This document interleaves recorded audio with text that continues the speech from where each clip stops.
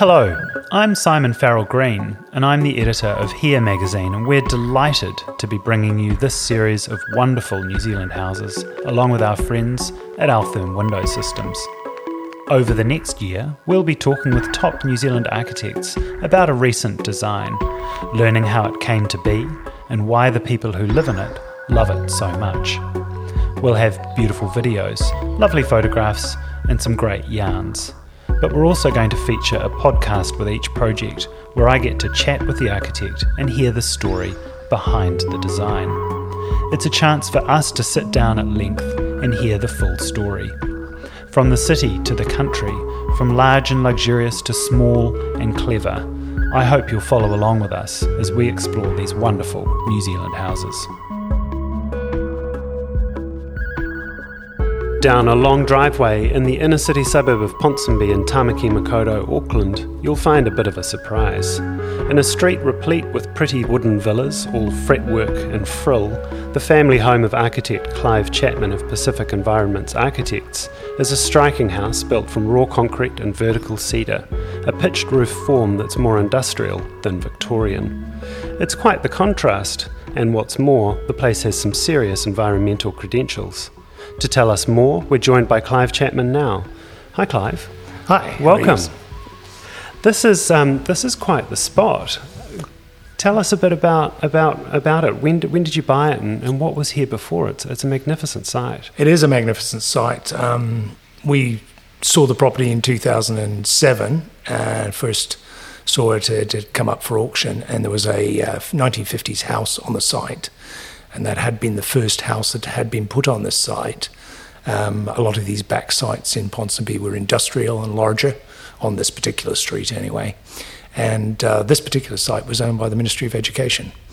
And they decided at that point that it was surplus to their requirements, and they held a lottery for ministry employees to see who would like to buy it. And the people we bought it off were the son and daughter of the original owners of the house. So we're only the second people to live on this property. That's amazing. So it's a 120-year-old piece site, of land, yeah. But it's only really had two occupants on it, and only two different families. Yeah, amazing. What did you think when you first came down the driveway to see it? Because you just don't find pieces of land this big in central Auckland. It was overgrown and quite wild when we saw it for the first time. Ivy covered all of the fencing and some of the house. And the backyard was full of bamboo and other grasses. But my wife, who grew up in the Coromandel, just looked at it and went, "Yep, I'd like to live there. Feels like when I grew up." And though it's only 4 blocks away from our previous house in Grey Lynn, it's very, very different as a piece of land. Yeah, I mean, so you mentioned that these big backlots were industrial. Tell us a little bit more about that, because it's quite an interesting sort of forgotten bit of history, really. So places like Ponsonby would have had all of your local companies within the suburb. It wouldn't be like you drive off to Great North Road or anything to do that. All the local people who often worked right in the suburb. The adjoining property was a car yard for many years where they repaired cars, and we've dug up bits and pieces of cars and repair gear in our backyard over the years. Now, of course, it's got multiple townhomes on the property.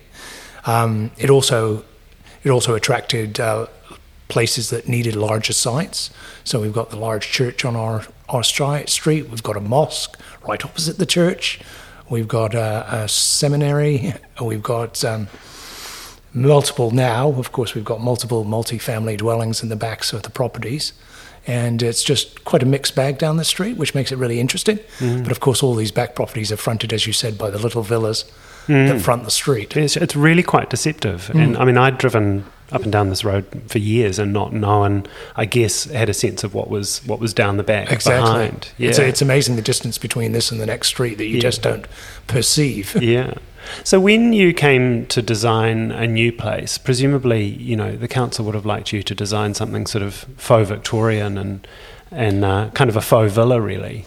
That would have been their preference, I'm sure. At the time we designed it, it was classified as Res 1. Right. So technically, anything that anybody could see needed to respond to the white picket fence sort of look and feel. When I put in my statement of effects to the council, I argued that it was a commercial, that these back sections were commercial sections, right. And the buildings that would have been here would have been tin sheds. They would have been very inexpensively built, gabled roof, tin cladding. And I said, well, what we're doing is very similar. It's got a gable roof, it's got vertical cladding. Okay, it's cedar, it's not tin, but and in reality, I got two pieces of pushback. One was that you'll see it from the street, and we just, having the ability to do a 3D mock-up, we just took some photographs from the street and showed how much of the house you would see, which, as you know, because you've driven down the street, is not that much. You see a little bit of a peak of the eaves, and that's about it. And they also came back to us and said, we would prefer you to do white horizontal cladding. And I said, no. And they said, okay. So that was, it was a very feeble pushback on that particular one, which was really good because there was no reason for this to have horizontal cladding. As you know, nobody can really see it anyway. Yeah. So that, but then you've got quite a sort of an industrial palette here. Was that a response as well to that history, to that sort of? It was both a response to the history and a personal like. Mm-hmm. I enjoy the feeling of, you see old commercial buildings that have been refitted to live in and things like that, and I quite like that feel of it being an old commercial building. Though it's not, I've used many of the aesthetics with this one, but I haven't used it to the point of putting in anything that wasn't needed. Everything here is structural. I mean, the beams and all that aren't here just so I can look at some steel beams.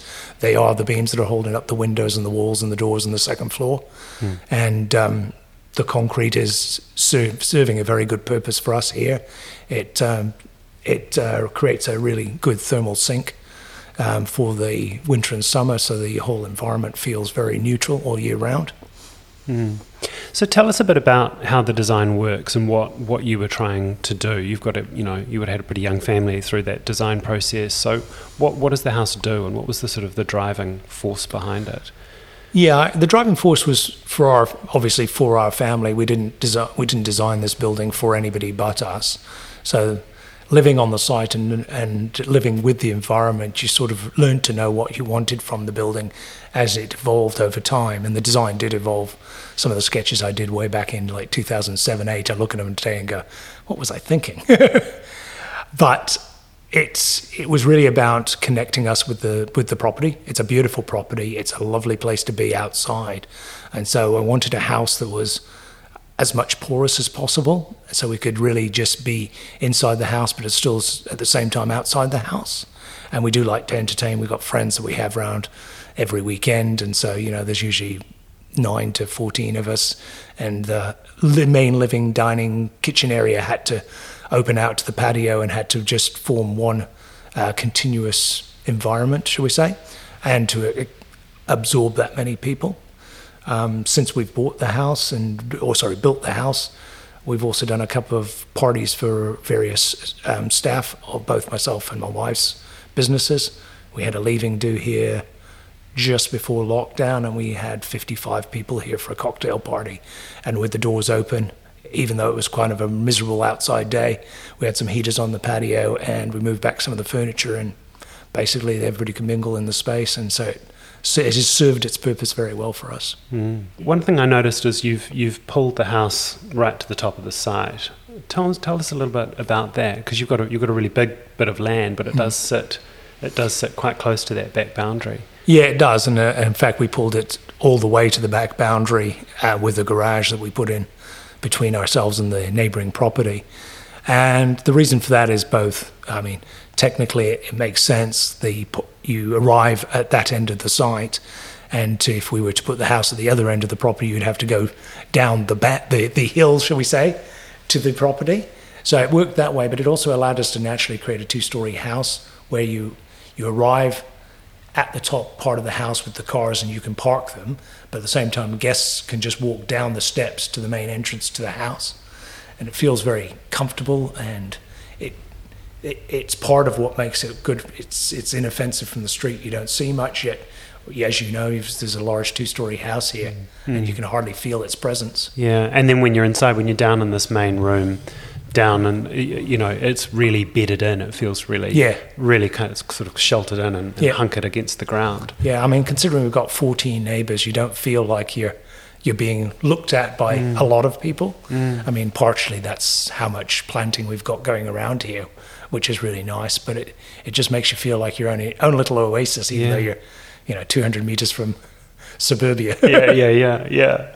So you were saying before, originally you were going to reuse the old house. So just talk us through that. So this room that we're sitting in here was going to be a new ground floor with the old house sort of repurposed on top. So the original house that was built on this site was also linear, and we looked at renovating that house, and what we decided to do was to build. They had added to that house over the years, and they'd built an undercroft space which was very poorly constructed, and so we built the actual main house itself was built of fairly decent timber and things like that. So we designed the house based on the idea that we would raise the first floor of that house, build underneath, drop it back down on top of this house itself on this property, and extend it out and reclad it. So on that grounds, all of the steel in this lower floor area is set up so that it'll accept the spans of the joists of the original house. And partially that is just a sustainable ethos of our company that, all the things you can do, you should do. Mm-hmm. As it turned out, it wasn't technically possible in construction. So at that point, we started to reuse everything we could of the original pieces of that house. So the rafters, all the joists were supposed to be reused. Not that all of them did get used in the end, but were set up to be reused. All of the flooring was reused for the kitchen. We'd put new insulation in the house, and we put that on Trade Me and got people to come in and take it all out. We put all the doors, the windows, the hardware, anything that was any value, we made sure somebody had it. And in that way, we made sure that as much of the old building was reused as possible. So the things with the pieces of the house that had value got repurposed. You didn't just put a digger through it. No, we didn't. Put it in a skip. No. Yeah. We tried very hard to make sure that we put as little into the skip as possible. As is true with all houses, some of it ends up in the skip. I know the roofing iron all went really quickly. As I said, the insulation went very quickly. Light fittings, people wanted them, so It was great. Amazing. Tell us a bit more about some of the other environmental things in the house, because it's pretty high performing, isn't it? Yeah, it does perform very well. As we've said, the bottom story here is all concrete, and you get a lot of thermal modulation from that because we get the sun coming in the daytime, but the house is still cool from the evening. So during the summer, it modulates the heat, whereas in the winter, it does the opposite. The sun actually heats the house while you're out, and so when you come in the evening, it's a lot warmer than it would be usually. So that's a very, very easy, sustainable feature that doesn't require anything to run it. But on top of that, we needed to do some water retention, but we oversized the water tanks, and they're underneath the garage, and those are plumbed into all of the toilets, into the washing machines, and all the exterior hose taps. We've got 20 solar panels on the roof, so those are all connected into a battery backup system. We made the walls oversized in the upper floor so we could stuff more insulation in than would have met code at the time. And same thing with the ceiling space. It's super insulated as well. So you've got aircon / heat pumps in here, but I understand you don't really use them. We hardly ever use them. When you're down here and it's warm, you just open the doors and the natural ventilation just takes over, and you just don't need to turn them on. And it's just so pleasant for you having the air flowing over you that just makes it great. Yeah, so along those lines, even in the winter, we don't use the heating very much. We've got a high-performing wood burner down here, which and a lot of wood from those trees that we've removed over the years in the backyard. So we just light that when we get home in the evenings, and that's it. Fantastic. Yeah, I saw your axe sitting there. Very prominently. Some of my I lent the house to some staff while we were away at Christmas to bring their kids round, and they texted me and was like, "We've put the axe away." So we're sitting in the living room here. Tell us a bit about this ceiling, because that is quite striking, and I guess a bit of a relief as well from that quite sort of gutsy palette. Yeah, I think in this living area, we've got concrete and steel and glass as the main three materials that you see. But then that's been tempered by the natural timber products that I've got in here. As discussed previously, we used all the old flooring to create the kitchen cabinetry.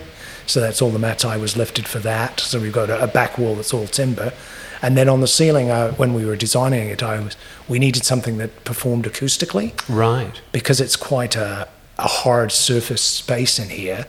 If you get like 55 people in here, it would be hard to hear each other talk and speak. So I used a commercial product, a perforated timber panel with an acoustic backing and acoustic insulation behind as the ceiling material. Right. And in this case, I designed it myself with a pattern that is respective of one of Frank Lloyd Wright's block patterns. It's actually quite lovely. from the Stora House. Yeah, it's lovely. And it's just a pattern. I really appreciate what he did with those block houses, and I kind of like the idea of using it. So the company that made these did these for us, and actually there's about 7 different sizes of panel up there, but that was of course because they had to fit between the steel, which was based on the joist size of the previous house. But they did a brilliant job. Yeah.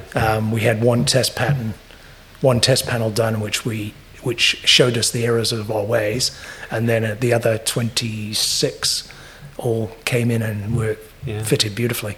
So that just kills the noise the and sound, it's quite noticeable. Yeah, because we don't have a lot of soft furnishings in here, as you see. Yeah.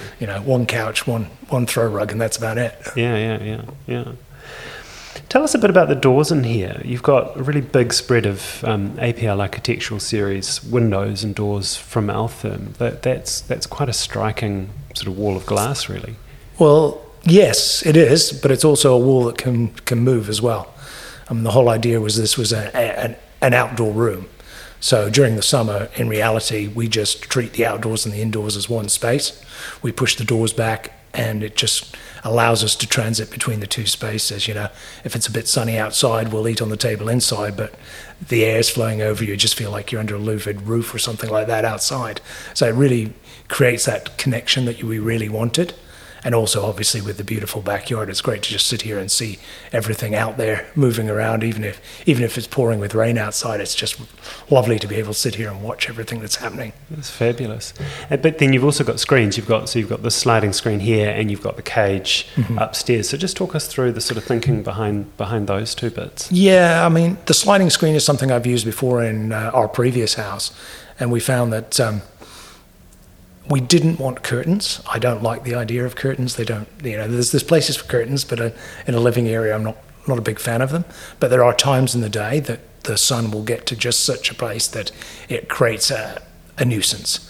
So the sliding panel allows us to just slide it across the windows to whichever part of the room we want to utilize that it's causing an issue. Just occasionally when you're cooking late in the afternoon, you might want it nearer the kitchen end. And sometimes if we're sitting down to watch TV in the living room part of this area, and the sun's just at the certain time of the day, you just need that extra little panel to protect you, to give you that shade. Yeah, and then tell us about the cage upstairs, because that's sort of a bigger version of that idea. It is a bigger version fabulous. Of that. Yeah, I think one of the ideas that I had was a lantern, and so if you go down to the back of the property and the lights are on in the house, and this was true of the previous house as well, it felt like it was a lantern lit up, especially if it was just the top floor, because the bottom floor would be dark. And so I was thinking about that lantern and how it would be often in the lantern there's a screen across the lantern, and so I sort of have taken that idea and created the cage, which is fully open both on the front and on the base to allow a lot of airflow to go through. But it allows us to open the big, huge doors up in the living area upstairs all year round, because it doesn't get rain in there or anything like that. And it also is very secure, and it can let the hot air out in the summer, and it keeps the house very well ventilated, which is really nice. And it just makes a really pleasant feel. Yeah, it's lovely. Been in the place a couple of years now. How have you found the different spaces work? How does the house sort of move through the day and sort of accommodate, the various things that you as a family do? Yeah, I suppose probably move around a bit in the house, which spaces we occupy depending on the day, the time, and things like that. To be honest, we live in this downstairs living kitchen dining area most of the time. And it's got the connection to the outside. It's where all the family gather and things like that. The children's rooms upstairs are really big and spacious for them, which is great. And that means that they've got their spaces to go to when they're working on their different things, whether it's school or my son does a bit of comedy, so he used to be up there writing his jokes and things like that. So we've got discrete spaces where we can go. We've got a little office here behind the kitchen, which proved a godsend, obviously, because the last year I've basically been working from out of here. My wife, not so much, but she's an essential service worker, so she's been able to go out. But we really felt sorry for those people who were locked up in houses that weren't as easy to live in as this one over that period. Interesting how the cracks in people's homes, I think, appeared, those little faults that you can cope with, for an hour at the end of the day type thing when you're in it 24/7 really come to the fore, don't they? Yeah, I think spaces are really, it's something that it's really an honour to have as much space as we have, but I'm obviously running an architectural firm. We've got a lot of people working from home, and some of those would have 2 children or 3 children and 2 adults trying to all work at the same time in a house that wasn't designed to have those spaces, because their offices and their schools were designed to have those spaces. I think in the wintertime we tend to stay down here. We thought we would use the upstairs living room more in the winter, but we actually use it more in the summer. Interesting. And so that's changed over the time we've owned. Probably because you get that lovely airflow. Yeah, it's lovely and breezy up there. It's lovely late afternoon sort of. It's also a little more enclosed than down here. So if it's really sunny, so we thought in the wintertime we'd use it because it's more enclosed and it's almost like a snug or whatever term you want to use. Yeah. Or so we'd use the upstairs, and but in reality we found that we like to be able to look at the fireplace in the winter. It's really a beautiful visual. It makes you visually warm. Yeah, that's really interesting. Yeah. But we carefully took the flue up through the living room in the second floor, so that it warms the living room up there as well in the winter. What were you most nervous about with it? Design-wise or construction-wise? I guess both, but probably design-wise. What was the thing that worried you as you went through that design process? I'd often worry a little bit about burying a house. So, at least 1/3 to 1/2 of the lower floor is buried. And so you've got to get the detailing right.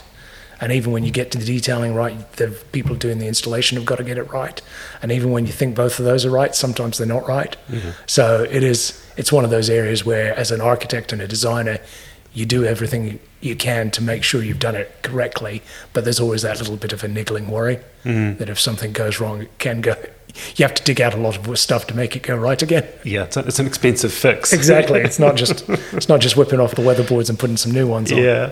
What are you most proud of? What's the thing that you think is the most successful about it?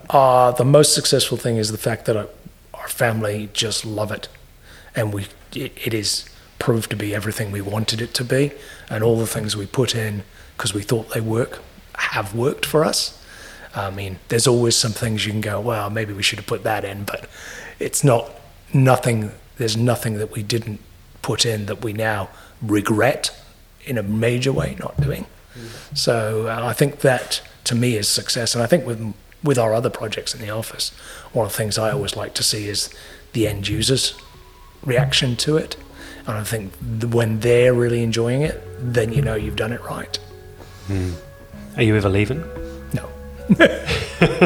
My wife has said categorically no. No itchy feet. No itchy feet, no. It's brilliant. Which is horrible for an architect. They go, what can I do next? Not around the house. That's fantastic. That was Clive Chapman from Pacific Environments Architects talking about his own family home in Ponsonby, Tamaki Makaurau, Auckland, a new house inspired by the forgotten industrial heritage of the area. Thanks for joining us, Clive. Thank you very much, Simon. Thanks for joining here in Altherm as we explore these great New Zealand houses and chat with the architects who brought them to life. We'll see you next time.